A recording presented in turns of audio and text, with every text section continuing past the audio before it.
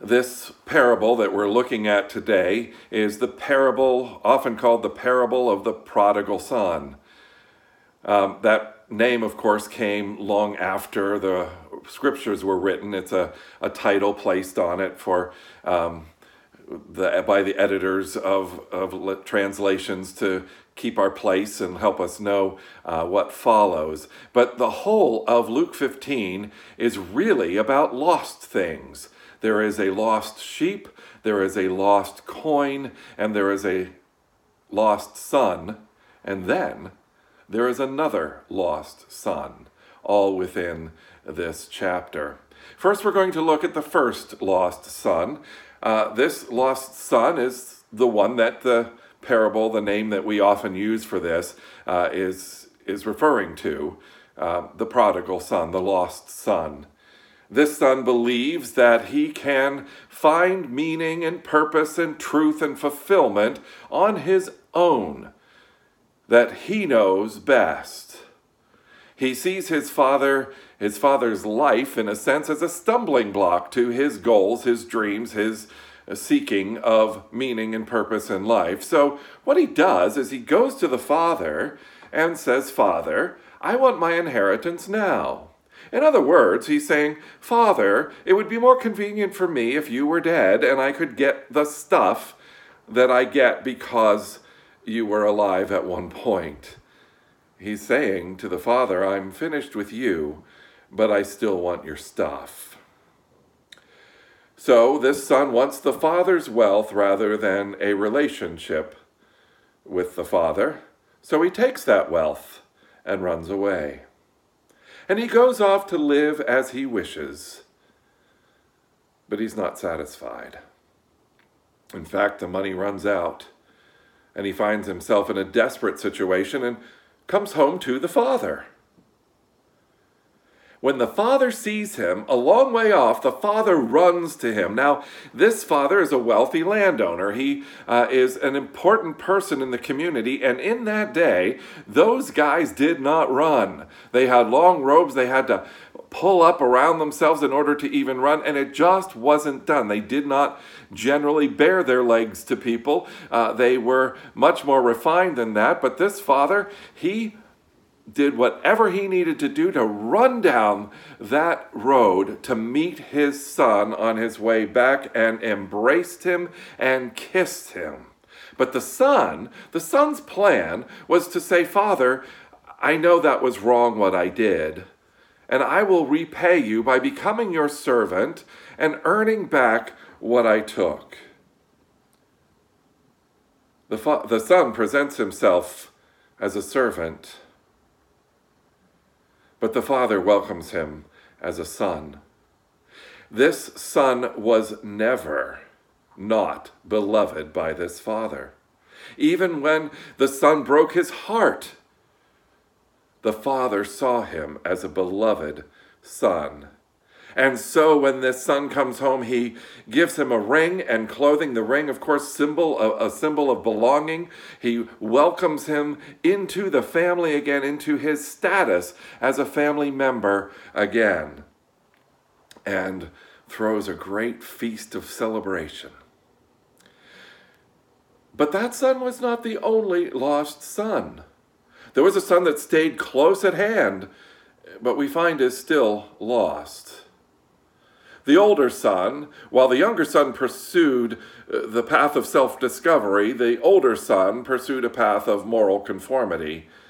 But he too wants the father's wealth rather than a relationship with the father. So he stays close and waits. He plays by the rules.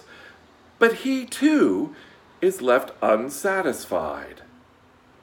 And once again, when this son comes back and hears the party going on and is frustrated and angry that there's a party going on for his brother who didn't play by the rules at all, he becomes very angry. And once again, the father takes the initiative and goes outside from the party to meet with his son. Again, not normally done. Typically, if you refuse to come into a party, the host has no obligation to go out and find you and encourage you to come in. It's rudeness on your part not to come in. But the father wanted a relationship with this son so much that he pursued him and went out of this party to find him and to talk to him. Did you notice that this son also presents himself as the father's servant rather than the father's son? Look at verse 29. He answered his father, "Look, all these years I have been slaving for you and never disobeyed your orders. You never gave me even a young goat so I could celebrate with my friends."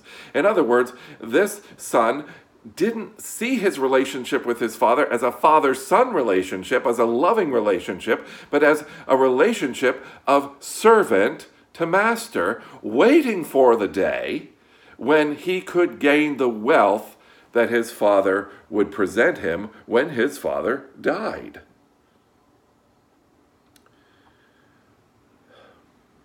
The attitude that he has is, if I obey, if I play by the rules, you owe me. So he is using the path of moral conformity to win the love of the father or the wealth of the father, really wanting the wealth more than a real relationship with the father. And this, I think, is the truth of this passage that is probably the one that is most important to Jesus as he teaches it. Now, we love the sentimental idea, and it's more than sentimental, that the lost can come back to God and God will embrace us. God still loves us.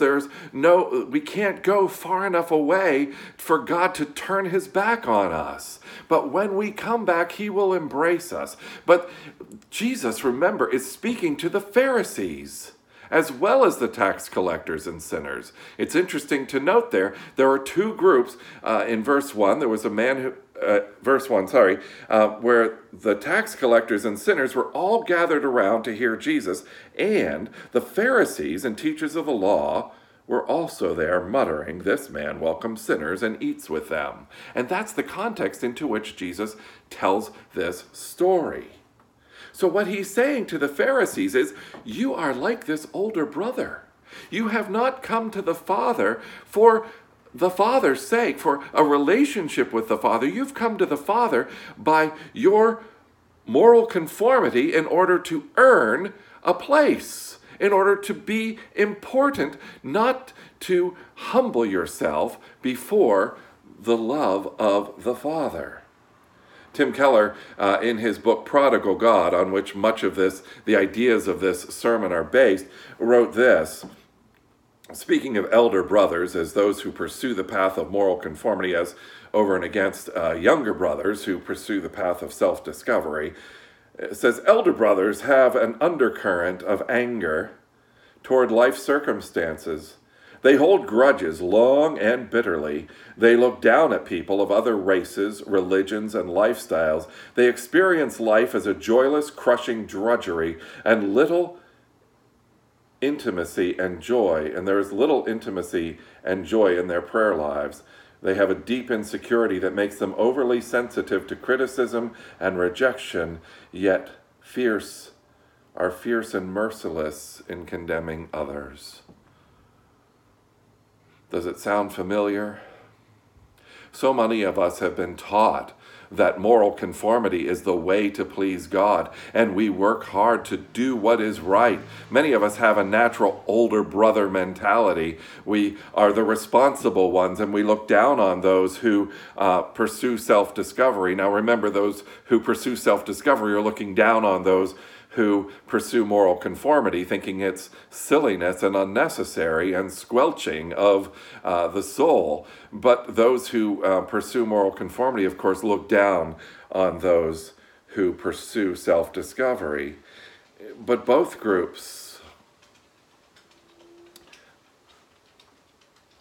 have a problem in that they are not connected with God. Both paths, that of self-discovery and that of moral conformity, are paths that lead not toward relationship with God, but away from relationship with God. So let us look now at the father in this parable who represents God. The father sees that his sons love his stuff, love what he can do for them more than they love him, but he wants them to know his love.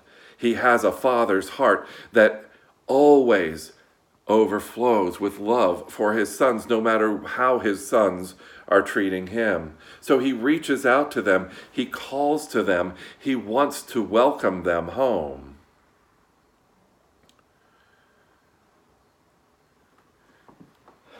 And in this, I think it's important in Luke 15, when you're looking at Luke 15, to look at the whole chapter. That's why we looked at the audience at the beginning in verse 1, but then the two parables that precede this one are the parable of the lost sheep, where the shepherd goes out and finds the one lost sheep and brings it back to the 99 because that sheep was lost and needed to be found.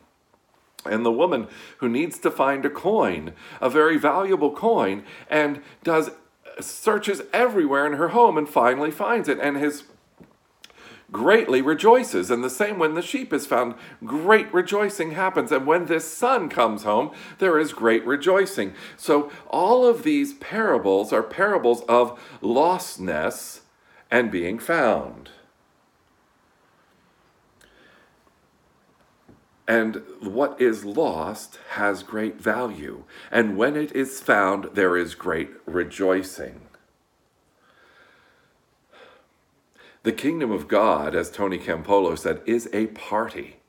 It is joy-filled. If your walk with God is not joy-filled, maybe you're acting as an older son, an older sibling, one who is pursuing moral conformity, who is pursuing doing the right thing in order to earn a place with God. Now, I'm not saying, most preachers wouldn't, that it doesn't matter how you act. Certainly, morality is important.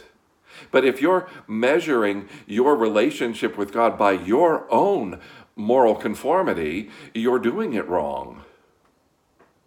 Because it is only when we humble ourselves before God and receive his love for us, that is not based on how well we behave or what we've done, or even by the first son's measurement, by the level of repentance we achieve. The Father's love is already there, but it's repentance that allows us to receive it. It's humbling ourselves before God that allows us to receive his love and recognize that it is not based on what we've done or what we could do or anything of that sort. Remember, it is not the good who are saved. It is not the good who enter the kingdom of God, but the forgiven.